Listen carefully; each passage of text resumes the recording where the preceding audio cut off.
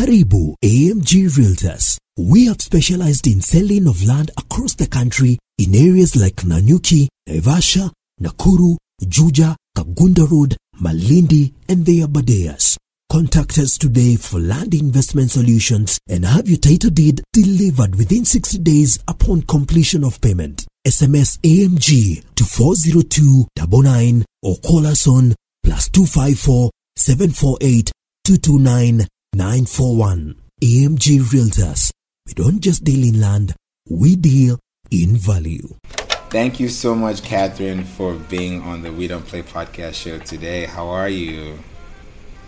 I'm doing all right. Thank you so much for having me. Thank you so much for being here.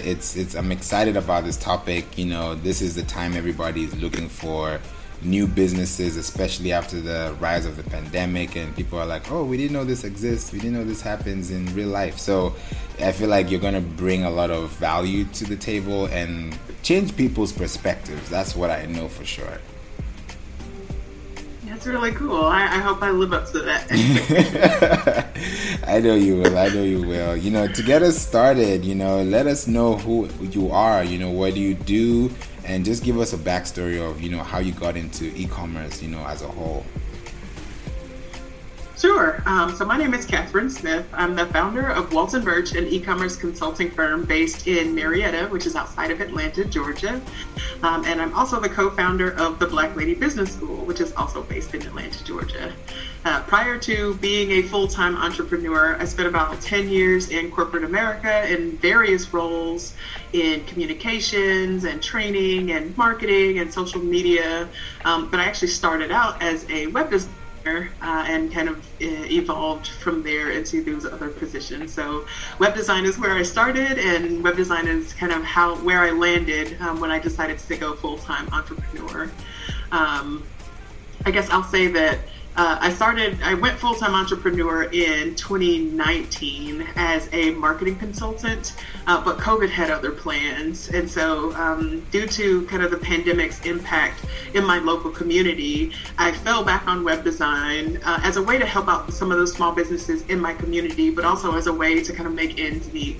And it's really been rewarding. And I made the pivot after that to say, yes, I would love to stay in this e-commerce space and really help people to start and launch and grow online businesses and e-commerce websites. And so that's how I ended up in this space. Amazing. You know, one question I wanted to ask is the web design piece. Was this self-taught, or did you go through a training, or was there, because there's usually a story to it. Yeah, there's definitely a story. And, you know, I tell people that my life has been extremely random, and that is no less random than any other part of my life. So prior to becoming a web designer, I think I had been like a marketing assistant. I had only had one other job in marketing, period. And that was because a very small company that worked, that is here in Georgia, gave me the opportunity to grow into a role in marketing. So I started in customer service and was promoted into a marketing assistant position. So I kind of parlayed that into an internship in web design.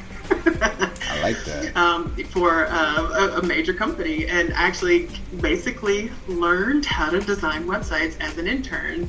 And I recognize that that is a very rare opportunity. Nowadays, like, you pretty much have to be able to do the job before you can even become an intern. So that wasn't common back then, for sure. And but it did give me the opportunity to learn how to build websites, and not just learn how to build websites, but build them at scale. Like I would build several websites in a day, just like we were just cranking them out. And so that's how I got familiar with web design, the basics of web design, a little bit of color theory and how things work on a website, and then also how to build websites very quickly. Wow. So it was a little bit of luck and a lot of kind of on-the-job training, I guess I'll say. That's great. You know, when you said very quickly, sometimes I wonder, when you think about a website, sometimes people say, oh, this website will take you 12 weeks.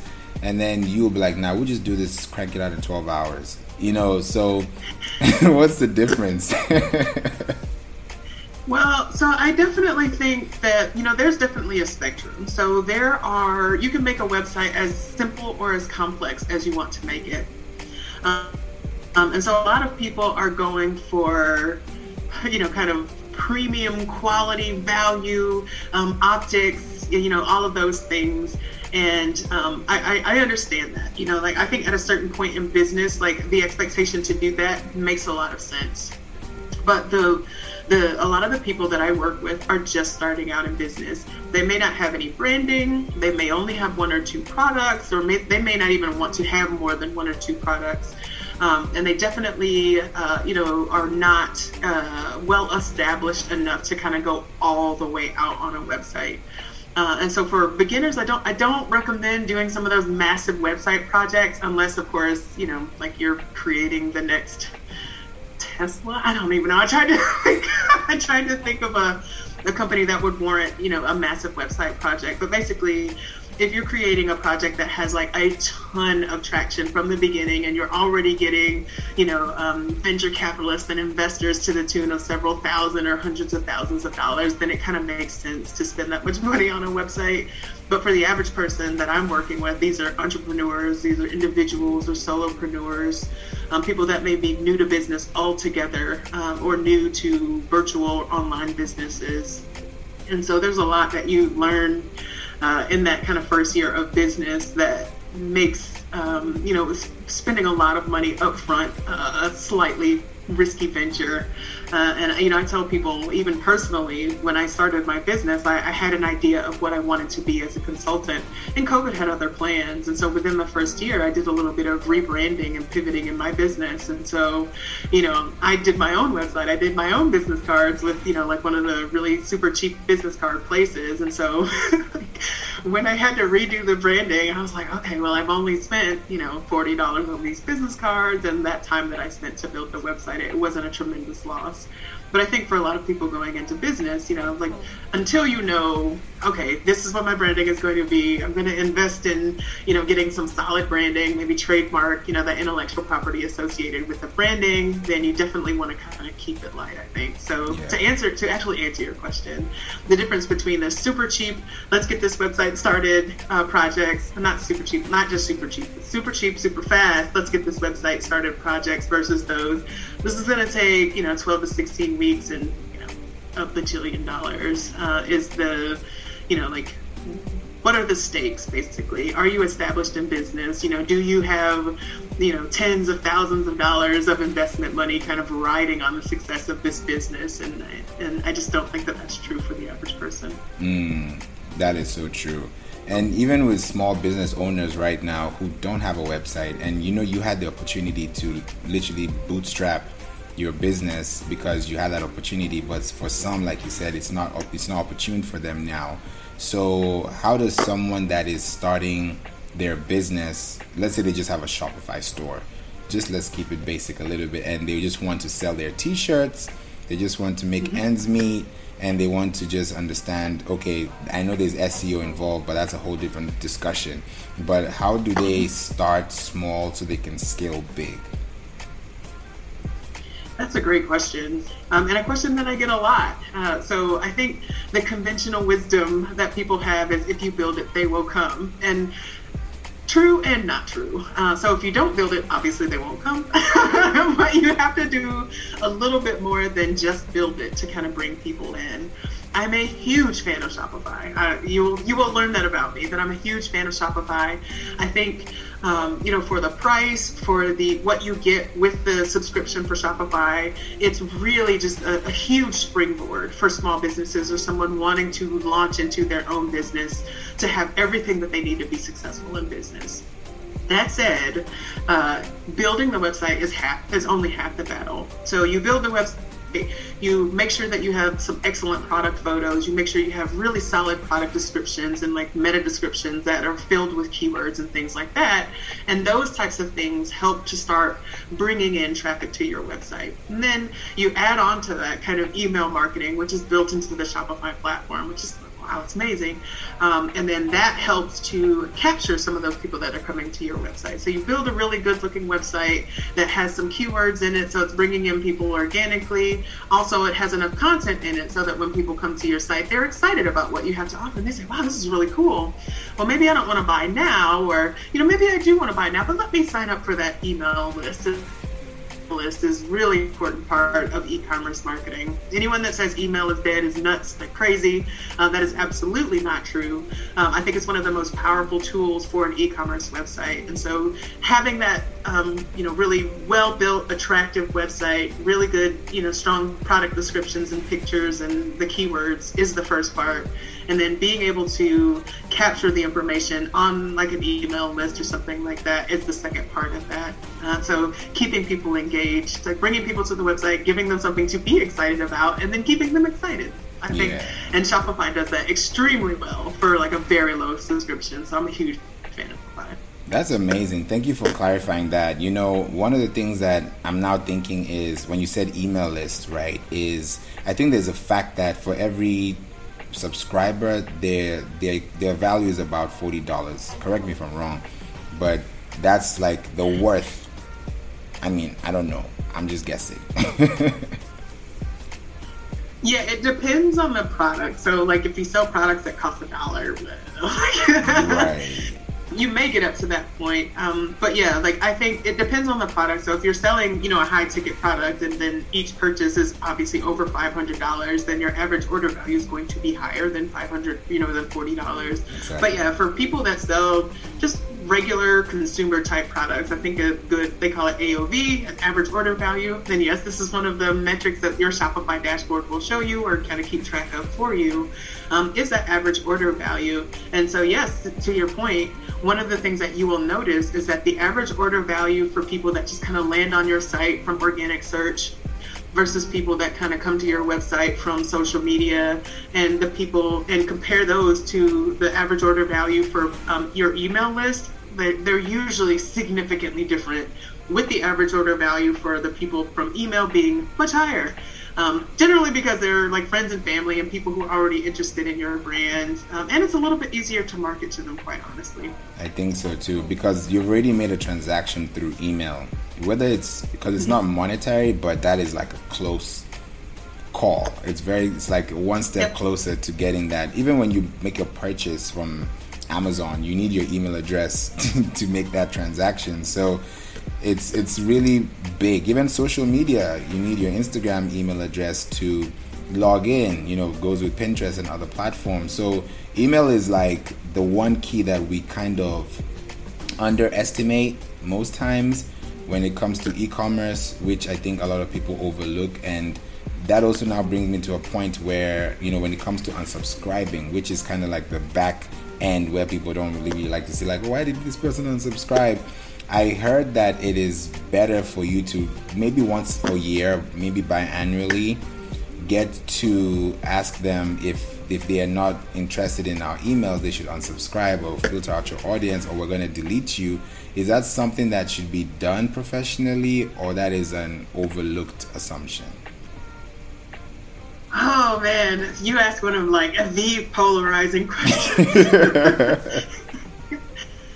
So there are a couple of considerations, and this is just my personal opinion. Like, I am not, I'm not even going to pretend to be the foremost expert on this, and I understand that there are a lot of perspectives on this.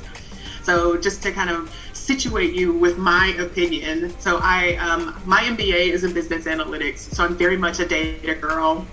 Data is extremely important to me for making business decisions for my business, but also on behalf of my clients as well. And then also I'm an extremely frugal person. A lot of email platforms, and I'm thinking a few of the specific ones would be like Drip or Klaviyo. They have starter plans for very small businesses, but they basically, until a certain point, charge you per the number of subscribers that you have. So in that case, because it's relatively easy, it's pretty easy to send out an email saying like, hey, are you still interested? And then also because the more people you have, especially as you reach that limit for that, that entry level email plan, you definitely don't want to carry dead weight on your email list. So in that case, like as you're approaching a limit, or as you're approaching my email list is about to get exponentially more expensive, carrying all of this dead weight, definitely I would recommend in that case doing some pruning, or at the very minimum segmenting it in, to make it to effectively kind of market to people who are more engaged. I was going to say that there's a flip side of that. That's actually kind of it for me. I'm trying to think, like, I think that by the time that you've done that kind of pruning operation, it is evident, like it is obvious that the people are not invested. Like this isn't, oh, I sent one email and they didn't answer. This is, they haven't opened or, clicked an email in over like 52 weeks. So at the point where you do that pruning operation, it should be like just evident that there's no more engagement, from that particular perspective. And then also I think, just a very, very minor consideration as it comes to email lists, specifically lookalike audience. So if you're using your email list to create lookalike audiences, then you want to make sure that the best list is coming through. And I think pruning is really good for that, just to make sure that the people that are on your list are the most representative part of your engaged audience if you're going to use it for a lookalike audience. That's a great point. Thank you for bringing that up, because what I was now thinking too with emailing is, right into the e-commerce piece, is it healthy for you to have an e-commerce store and then have a blog attached to it so that you can display your products? Or do you just want to flood them with images and tell them to download the PDF? Absolutely. And like if you're people who are my clients, like they know my clients will not get away from not having content on their website. Someone actually asked me this question yesterday. She said, do I really need a blog? I've heard mixed takes on it. And so, it may not be an actual blog where you're just like, hey, hey guys, how are you doing? In the way that blogs used to happen in the early 2000s, but definitely some content on your website. And there are lots of good reasons to have content on your website. So SEO is the first reason for me. From a very super practical perspective, sometimes it's really difficult to just add words to your website basically for no reason. So you can add product descriptions, and that's really good. That's a good way to put some words on your website. You can create landing pages. It's also a very good way to put words on your website. And then aside from that, like in order to keep your website content fresh and keep your website up near the top of search results, like how are you going to keep fresh content, in order for that to happen? And so the best ways for that to happen are blogs and or articles. So, and a secondary benefit of doing blogs or articles on any kind of website really, but also an e-commerce site, would be thought leadership. So people want to hear from you. They want to, hear how you're different from other brands. They want to see the faces and the people behind the business. They want to understand how your products are made and what the philosophies of the business are. So you have an opportunity to create relevant and current content that helps with your search engine rankings. But you also have an opportunity to be an expert in your field and connect with your audience, as an expert, but also as the passionate person behind this business. So 10 times out of 10, 100 times out of 100, I'm going to say yes to a blog or some sort of articles on your website. Like, I will always say yes to that. That's true. I'm so glad that you mentioned the SEO piece and thought leadership, because that also puts your product listings and your images, which you've added your alt text and all that good stuff to your blog. And when you send it to your email, you're also creating that referral list, that referral link building, which is also essential for your business. But there's one thing that I notice a lot of e-commerce small business owners that don't think about, which is the return policy page, the terms and conditions, the privacy policy, shipping, all those policies. They don't know where to start. They're like, I can't copy this person's website, so how do I start? So how do you tackle that for someone who's just starting? That's a great question. And another reason why I love Shopify. So Shopify has policy generators for those big important policies. So cookie policy, privacy policy, there's one more, I want to say terms of use or something like that. I think you have to come up with your own shipping policy, but there are lots of examples of what that looks like online, because Google will definitely penalize your site if it does not have those policies. Like if Google cannot find those policies, or I guess any search engine. So if search engines cannot find those policies on your e-commerce website, they're like, this seems fraudulent. We're going to suppress this in search engine results. So I think it's really good that Shopify has an entire page dedicated to policies. And at the literal click of a button, you can update, you can generate just very basic forms of those policies. And so even really outside of Shopify, I know that Instagram and Pinterest will give you like a flag before you could make those connections through Shopify if you have those policies in place. So extremely important policies.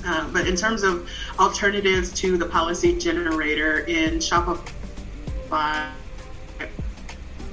or other platforms, they also have policy generators. I really love Termly just because it makes it super easy to generate those policies. In like, there's a free version. Termly is like a freemium, so there's a free version of Termly, and then there's a paid plan.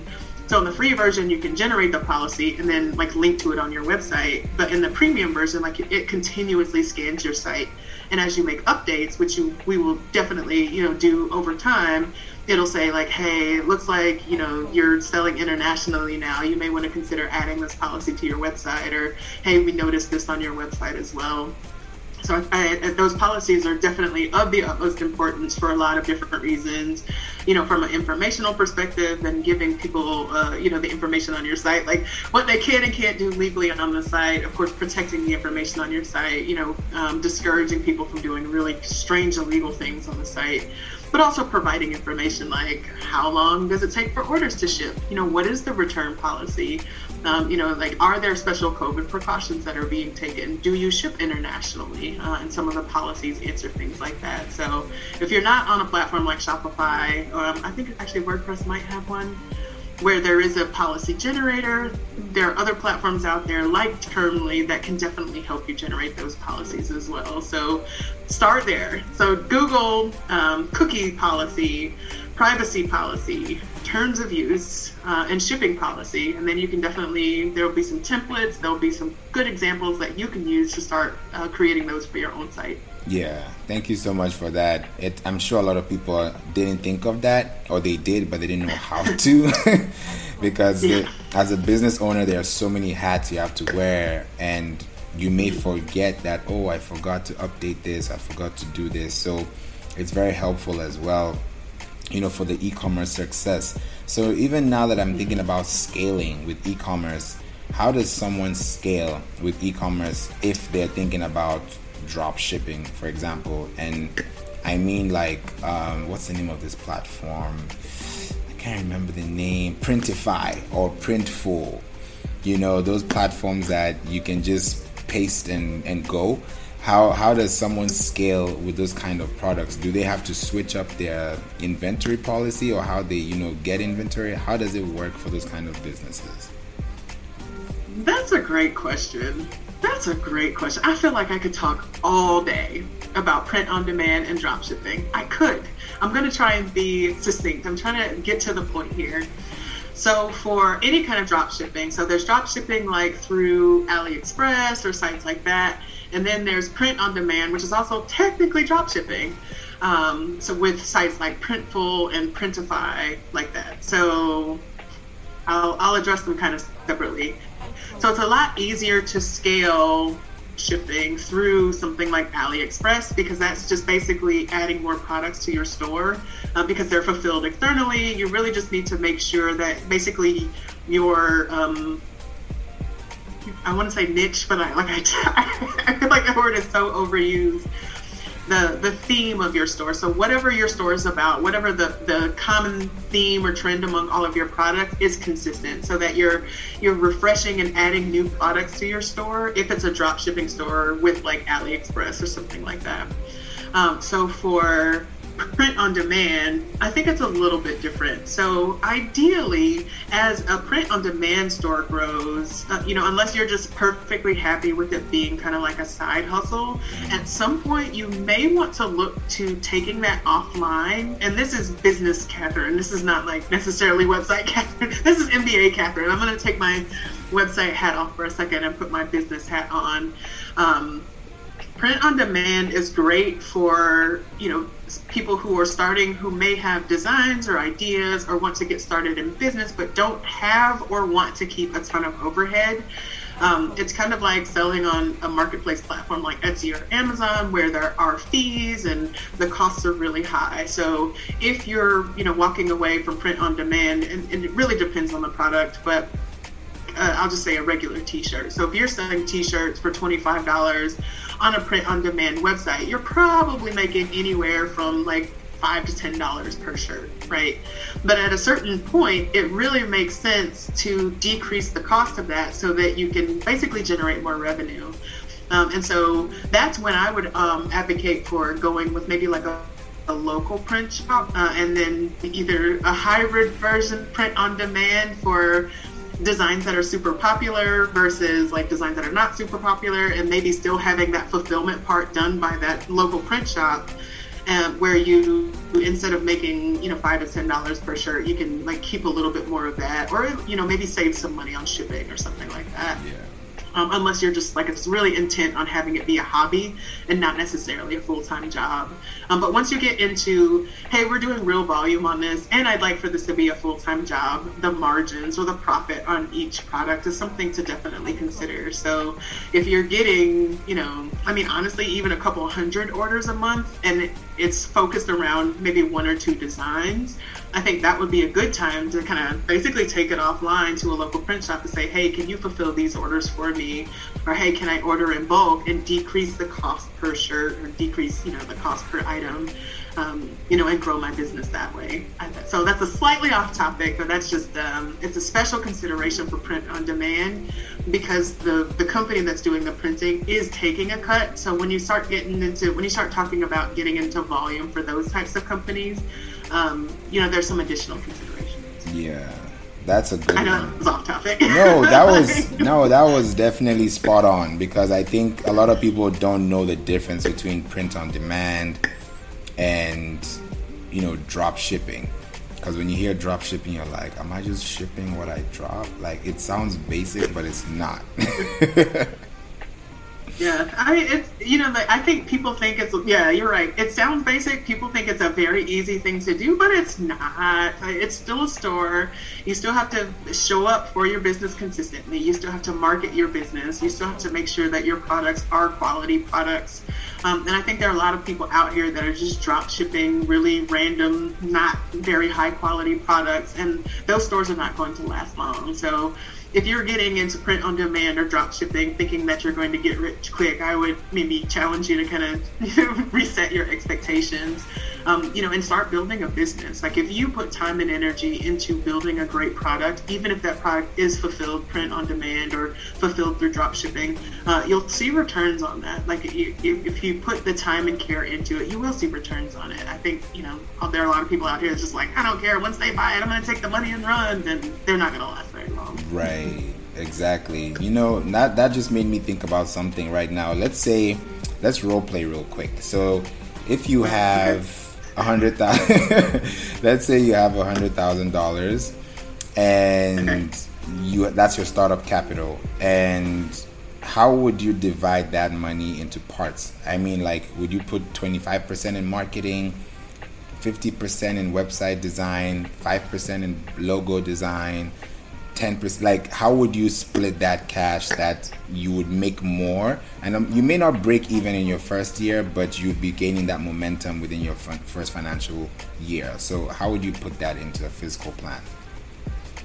That's a great question, and I hate the answer, it depends, but I do think it depends on what you're selling. So if I have $10,000 and I'm starting a print-on-demand t-shirt store, I would definitely, or I'm starting just a t-shirt store in general, I would consider having it, unless it's like kind of like lifestyle wear, or like lifestyle wear, like something very specific. I've seen people start their own clothing lines, but like, you're not going to really start like a clothing line through print on demand. Like, there's some challenges to that.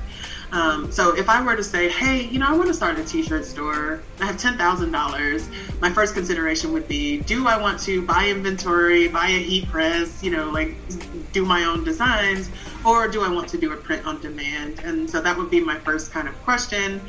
For me, if this is my second or third business, because I already have a couple of businesses at this point, I would probably start with print on demand, just because I'm trying to basically get a proof of concept. So I'm trying to see how excited people are about this idea before I spend a ton of money implementing it.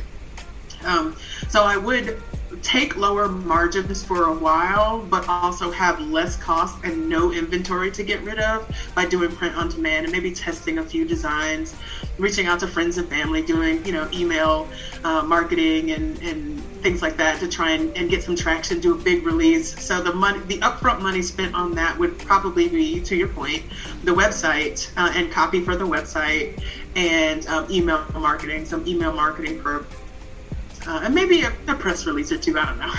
Okay.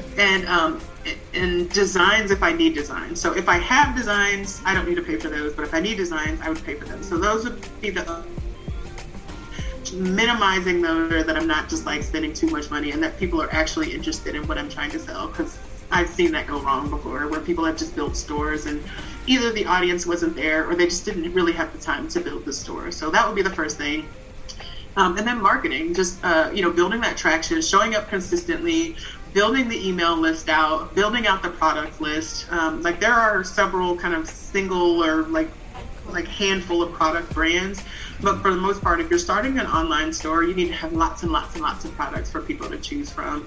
So if it's not just like a single product brand, I would spend some time building out the product portfolio, making sure that things are in alignment with that brand, maybe creating some content so that people can see themselves in my brand. So marketing would definitely be that second thing once the startup, once we were kind of past the startup cost phase, to get people interested and on the mailing list and, in the rotation or in the funnel to buy the product.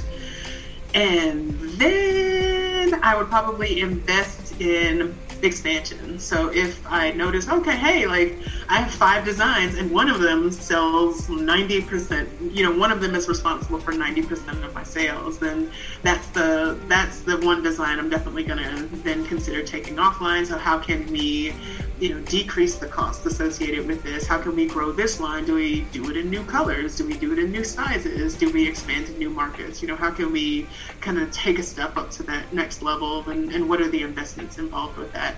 I don't feel like I answered the question very well, but it definitely depends on the type of business. But more broadly, let me think here. So broadly, definitely startup costs. So how can you create a proof of concept, or how can you find out if people are interested in what you're selling for as cheap as possible? For as cheap as possible. Don't go out and build a whole app if you have an idea for an app. How do I create a mock-up of this on the web? Or how do I do focus groups or something with this? So how do I get that proof of concept? How do I find out if people are interested in this in the cheapest way possible? And then marketing, market, and then grow the mailing list, grow, the client base or the customer base in channels that you own.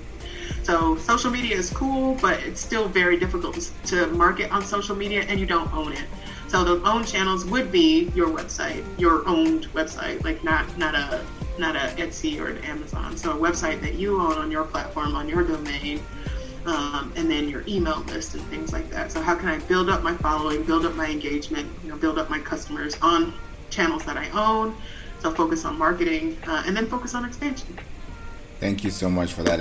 Yes, that was really good. That was really good. I think one of the major questions, because I have 2 more questions, and the one would be, how do you grow your email list? Because there's always That's a great question. You know what I mean? Because there's so many ways. Some people buy email lists. Some people do lead generation campaigns. Some people do them organically. Some people use blogs and then wait for the sales to drop. So how would you scale and build your email list from scratch? That's a great question. So the number one thing, obviously, is having a way for people to sign up for your email list. And I know that sounds super obvious, but just notice sometimes when you go to websites, either there's a tiny little sign up for the website somewhere near the bottom that nobody's looking at, Right. Or they don't ask, or the pop-up pops. There's a pop-up that comes up 2.5 seconds after the site loads, and you're like, I don't even know anything about this brand to want to give you my email address. So definitely be smart about when, where, and how you capture that information. So make the ask. ask, number one, but also be smart about it. So for e-commerce websites, I usually recommend a pop-up, since pop-ups are like things that like move on a page and get people's attention, but not right away. Like, do not load a pop-up at the very beginning, because like very few people, unless they were already coming to your site to sign up for email, are going to fill that out right away. So let them scroll down the page, let them navigate to a couple of pages, and then, as they're scrolling back up to the top of the site, or as they reach the landing page for your signature product, then that pop-up comes up and says, hey, just want you to sign up for our email and learn the products or jobs, or become a VIP insider, or hear more about our products. So make the ask intelligently, for sure, and then be consistent with your emailing. So word of mouth is still very powerful, and I think a lot of people, I'm always surprised at how often people share emails with other people.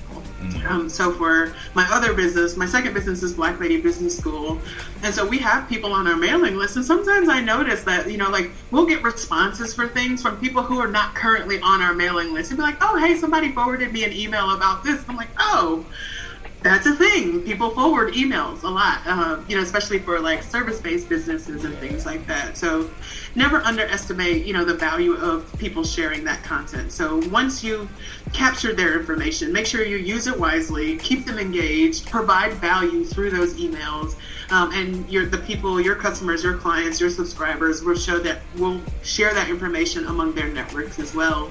But always be promoting. Whenever you're out, just say, hey, sign up for the mailing list. Whenever you're doing lives, like, hey, go to the website, sign up for this, or offer downloads, or offer premium content that kind of goes behind that. But just consistently remind people like that, hey, there is this mailing list, and there's additional value that's not even here that's on that mailing list. That mailing list is a valuable mailing list. And like, don't spam people. Like, they have entrusted you with their emails. Like, you have earned that trust, you treat it like it's sacred, and make sure that you are providing value, and that you're not, spamming them, but you are reaching out to them consistently as well. So if they only hear from you once a quarter, maybe like let them know up front that they're only going to hear from you once a quarter. But at the very minimum, I would say reach out to people, once a month, once every couple of weeks, if you're busy. Like, I've seen people do weekly mailing lists, but like, anybody got time for that? Right. To reach out and provide value, to reach out and say, hey, thank you for being on the mailing list, or like, hey, here's how we got started, or hey, let's tell you a little bit more about our signature product, or hey, let's go behind the scenes of our signature product, or hey, here's how we've helped people. Just connect with people on a personal level, and they'll be happy to share. They'll be happy to engage with you and your content. They'll be happy to share the content with other people, and keep coming back for more. So to summarize, make the ask, and be smart about making the ask, and then connect with them consistently and meaningfully. That is great. To grow it, yeah. That is great. I love the simplicity of your website, by the way. It's very straight. Schedule a consultation. I know. And we will take it from there. It's a web builder's website. I'm really busy building websites for other people, so I only touch mine like once every 2 months. So like, trust me, I feel you. There's so much I want to do with it, and I just find myself being really busy. Like, I'll do something really cool on someone else's website and be like, ooh, I want to do that. Like, you know how people have TikTok drafts? I have web page drafts.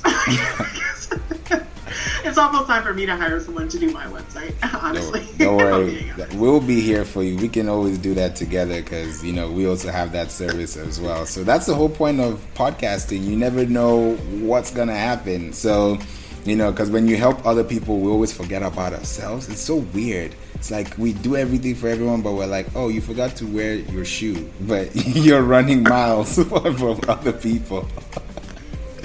Oh, yeah, definitely. Yep. I know what you mean, but this is so great, and I'm so glad you're able to give us so much insight on how to connect with people and build e-commerce stores as well for people. If there's one thing that you want to leave with the listeners that they can take home and just take heed so that they can be better at what they're already doing, what would that statement be? Oh, that's a good one. I think two things. And there are two things that I say to people a lot. Because as they're entering into e-commerce specifically, they're usually not sure. They're like, is this going to work out? Like, is this going to be worth the investment? And so the advice that I usually give people is you have to start somewhere. You don't necessarily have to, do the whole shebang and the fancy bells and whistles at the very beginning. You can have one page, one landing page with one product and your email sign-up list at the bottom, and that's fine. You have to start somewhere. And then once you've started, just show up consistently. So add one product per week, update those product descriptions, just stay on top of those metrics, try and get, 2 or 3 new people to the mailing list every week. So show up consistently. So start somewhere, show up consistently, and you will see success. I think a lot of people are expecting, overnight viral success, and I don't think that's the reality for a lot of people. Actually, I don't think that's a reality for most people, but I guarantee you, I know from personal experience, I know from working with clients that if you do the work, put in the time, and show up consistently, it will definitely pay off regardless of whether you are making your own product and selling it or you have a print-on-demand store. I've seen them both be successful. So start somewhere, show up consistently. Amazing. Thank you so much. I appreciate you, Catherine, for being here on the show to tell us everything that we need to know about e-commerce building and just making sure that you have your house in order online, especially. And, if there's any way they can connect with you, maybe they want to hire you or connect with you or just learn more about your business or maybe tap into your resources and be part of your community, what options do they have available? Sure. So my website is waltonbirch.com. And so that's a really great place to see my portfolio, book a free consultation with me, get some time on my calendar. I'm really happy to review existing websites, kind of talk through options with people. I know there's a lot of things to consider when starting a website. So going through my website and booking some time on my calendar is a really good way to get started. Other than that, I do. I've been so busy lately, but I'm online on Instagram as @KRS_consulting. And I've done a lot of basically DIY marketing tips. So wherever you are in your marketing or website journey, there should be something there for you.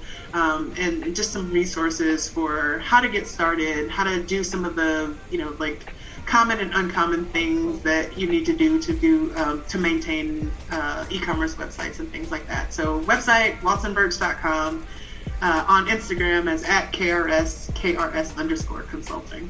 Amazing. Thank you so much. And I know I'll also put that in the description for people and they'll be able to check it out, and that way they can have unlimited access to you. Perfect. Amazing. Thank you so much, and I'm definitely looking forward to connecting with you again, and I'm wishing you the best in everything, and I appreciate you. Have an amazing, amazing day. Great. Thank you so much. You're welcome.